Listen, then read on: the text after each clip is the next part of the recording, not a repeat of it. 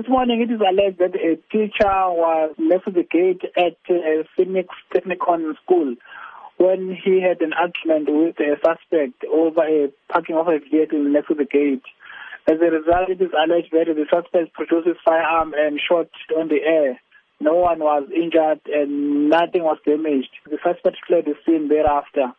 And the case of discharging of a firearm has been opened by the Phoenix Police for further investigation, and there's no arrest made at this stage. And is it known if this suspect is a parent with a child at the school? We are not sure as to whether he has got a child at the school.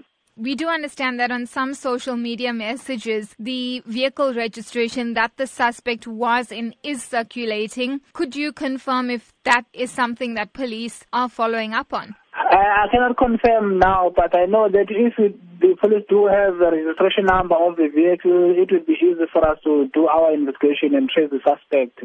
Now, how concerning is it that a firearm was discharged outside the school environment where there would be, of course, learners entering school in the morning? It is very much a concern to us, as if someone is shooting randomly, the bullet might injure or might cause some damages to other property or might injure someone who is walking by in the area, especially the children. That is why we are investigating, and if the suspect is found, his firearm will be confiscated.